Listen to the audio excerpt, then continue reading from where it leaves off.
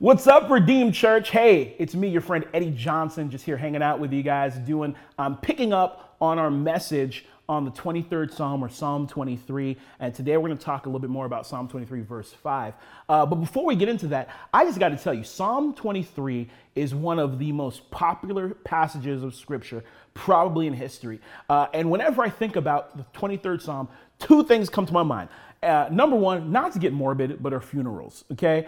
I have been to so many funerals when this psalm has been read at the end of some person's life. I've seen so many funeral programs where it comes up, and I get it and I understand, but that's the first thing that comes to mind. I know, a little morbid, a little weird, but that's the first thing I always think of. The second thing I always think of when I think of the 23rd Psalm is I think of music.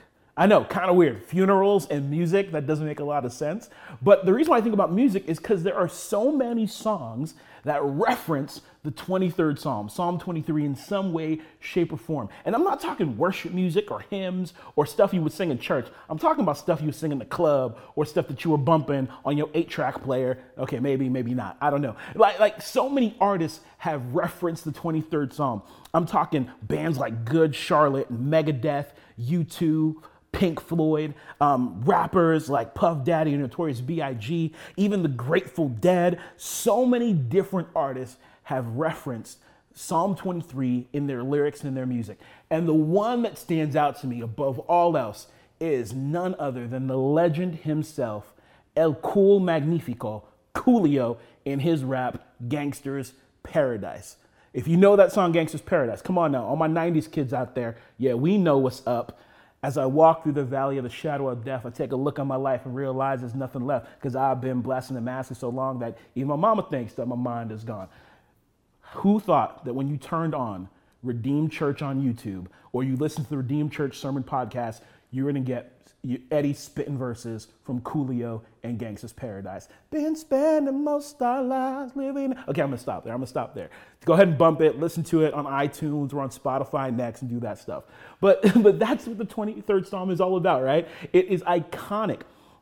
And when I think about why it's so iconic, I wonder why? Why is it so much a part ingrained into the fabric of our culture and into what we think about and what we do? Why have so many people in history want it read on their final days? And why is it so much part of music and pop culture? And I think the reason why is because when you walk through the 23rd Psalm, it's all stuff that we can pretty much identify with.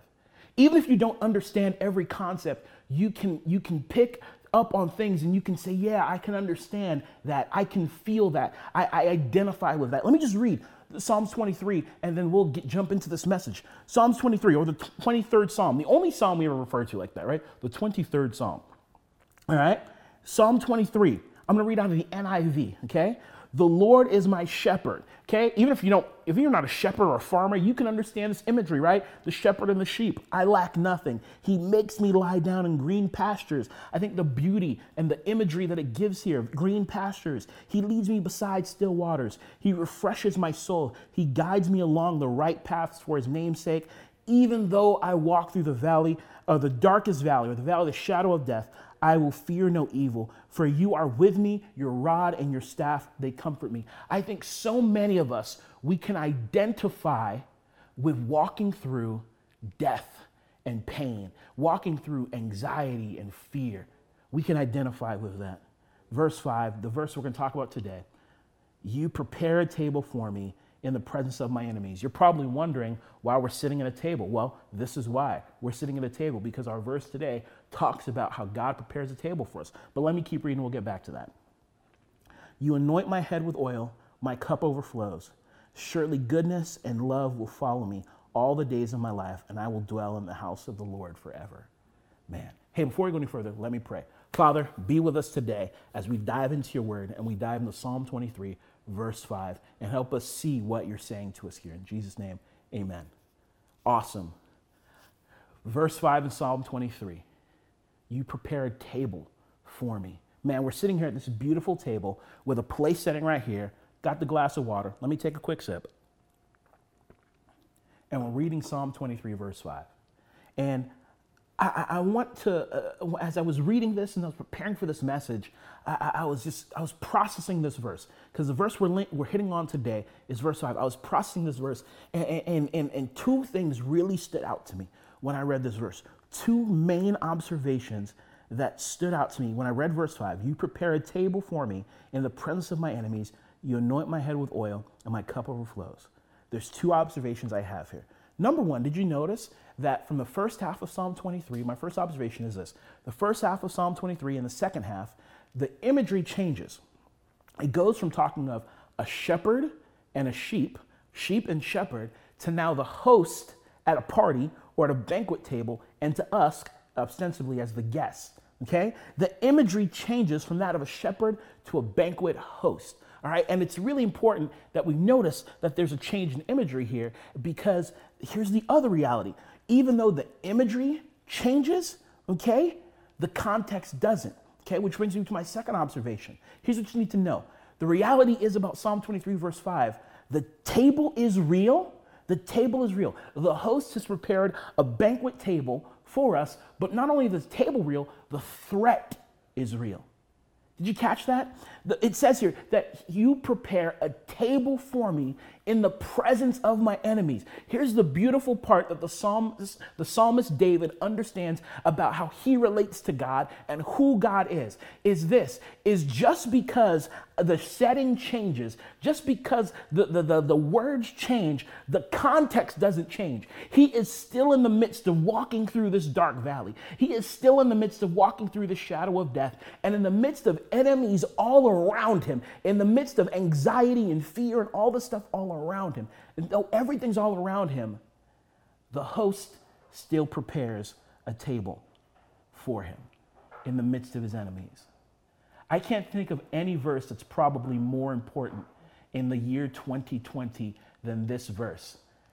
In the midst of all the craziness, the host prepares a table for you, for us, for David, for the psalmist, in the midst of all our enemies all around us.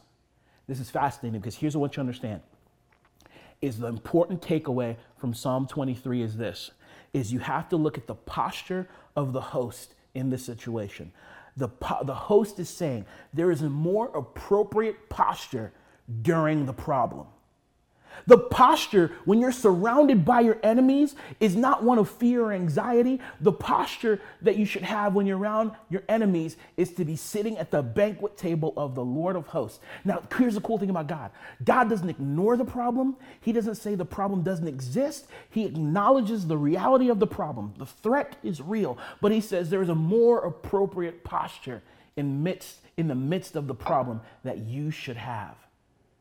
That's what's going on here. It's Psalms 23, verse 5. It's all about what's the posture you have when COVID-19 hits? What's the posture you have when the pain of this world gets to you? What's the posture you have when your kids or your spouse or whatever, when everything's going haywire? What's the posture you have when your enemies have circled all around you and they're ready to attack? The host posture is one that says, come, sit with me. As I was reading this, there were 3 points that stood out to me. Okay? When we talk about the posture of the host, there's 3 things I see about the posture of the host. All right, so let's dive into this. Posture number 1 of the host is this. Posture 1 of the host, it's a posture of invitation.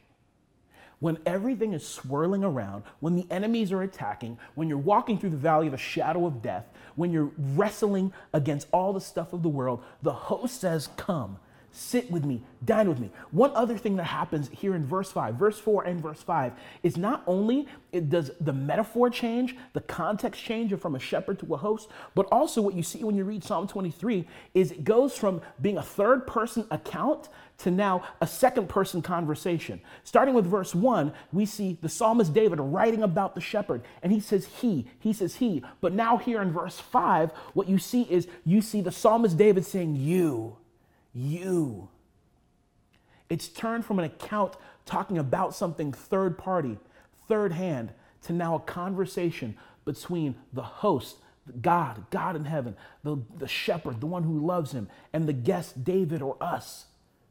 And there's an invitation where now David is saying, you as the host, you as God, in the midst of all my craziness, you invite me, you give me an invitation to dine with you, to sit with you, that in the midst of the chaos, you give me an invitation to change my posture. The second thing I see when I look at this is not only the posture of the host is one of invitation, but the posture of the host is one of anointing. All right? You prepare a table for me in the presence of my enemies, and you anoint my head with oil. You got to think that when David wrote this, he immediately flashed back in his mind, right? He immediately got transported back to the moment when Samuel came to his father's house, looked at all of his brothers, and said, I'm still looking for one more. And this kid, this ruddy kid, all right, one translation of the Bible says, who was good looking, kind of probably looked like me, you know what I'm saying? All right, came in and Samuel said, that's the one the Lord had me come here for. And Samuel anoints David with oil and says, you're going to be the next king of Israel. You're going to be the forerunner of Jesus Christ. You're going to be the Christ example for this nation and for these people. The posture of the host is one of invitation, and the posture of the host is one of anointing. Anointing says, I am with you and I am empowering you. That's what David experienced while walking through the valley of the shadow of death, while wrestling with his enemies. He encountered the host, the God of heaven, who invited him to come to the banquet table and said, I'm going to be with you and I'm going to empower you. The posture of host is one of invitation, one of anointing. And the third thing I see about the host is the host posture is one of abundance. It's one of abundance. Now, we don't have any food here at the table. Sorry about that. But you can go ahead and Dave Riesinger, shout out to Pastor Dave, go ahead and get your chicken skins, go ahead and get your Cheetos, go ahead and get your popcorn with all your sprays of butter on it, okay? Do your thing, all right? Okay? Whatever you want at your table. Here's the beautiful part about the host. Whatever you put at your table, whatever you fill in your cup, the reality is the host, God in heaven, the great shepherd, the good shepherd, is a God not of lack, but a God of abundance. Your cup is overflowing. The table is always full. There's always more than enough for you and for everyone else. The posture you should have in the midst of your enemies attacking is one of abundance. My God is more than enough. More than enough. The posture we should have, because it's the posture of the host. It's one of invitation. I'm with you. It's one of anointing. I'm with you and I'm empowering you. And it's a posture of abundance. There is more than enough. Church, we are in some crazy times right now. Crazy times right now. Fear and anxiety are running rampant. Confusion is real. There's definitely something going on in the spiritual realms. There's so much going on in the spiritual. There's so much going on in the natural. But in the midst of all these things that are going on, the host, the good shepherd, has invited us to come be with him in the presence of our enemies, in the presence of all the pain, in the presence of all the anxiety, to sit and to dine and to experience his anointing and to experience his abundance. Man, that's powerful. Man, that's good stuff. That gets me excited when I think about that.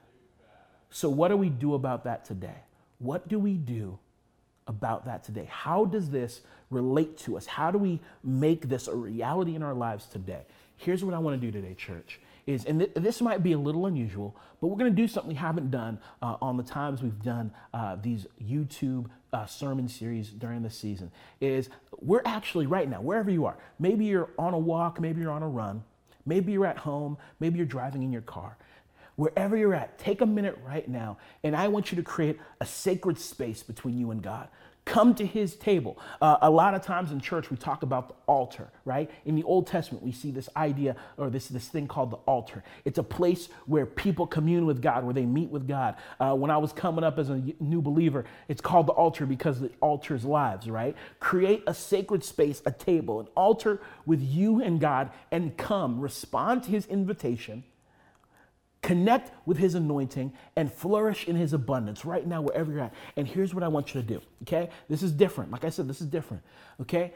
On the link to this video, there's going to be a link to a song called To the Table. Now, I started this message by talking about music that references Psalm 23, okay? There's another song, whenever I read Psalm 23, I should say, there's another song that often comes to my mind, and it's a song called To the Table. It's not a direct reference to Psalm 23, but whenever I read these words in Psalm 23, I think about this song called To the Table. It's by a guy named Zach Williams, who is a worship leader. Maybe you heard of him, maybe you haven't. Now, here's the funny part. He's definitely got a country twang to him, and your brother right here is a little bit more hip hop and a little bit more rock and roll, not so much country. But the genre of music doesn't matter. The words are powerful and the words are amazing. Here's what we're gonna do. As you end your time listening to this message, I want you to flip to that song, To the Table.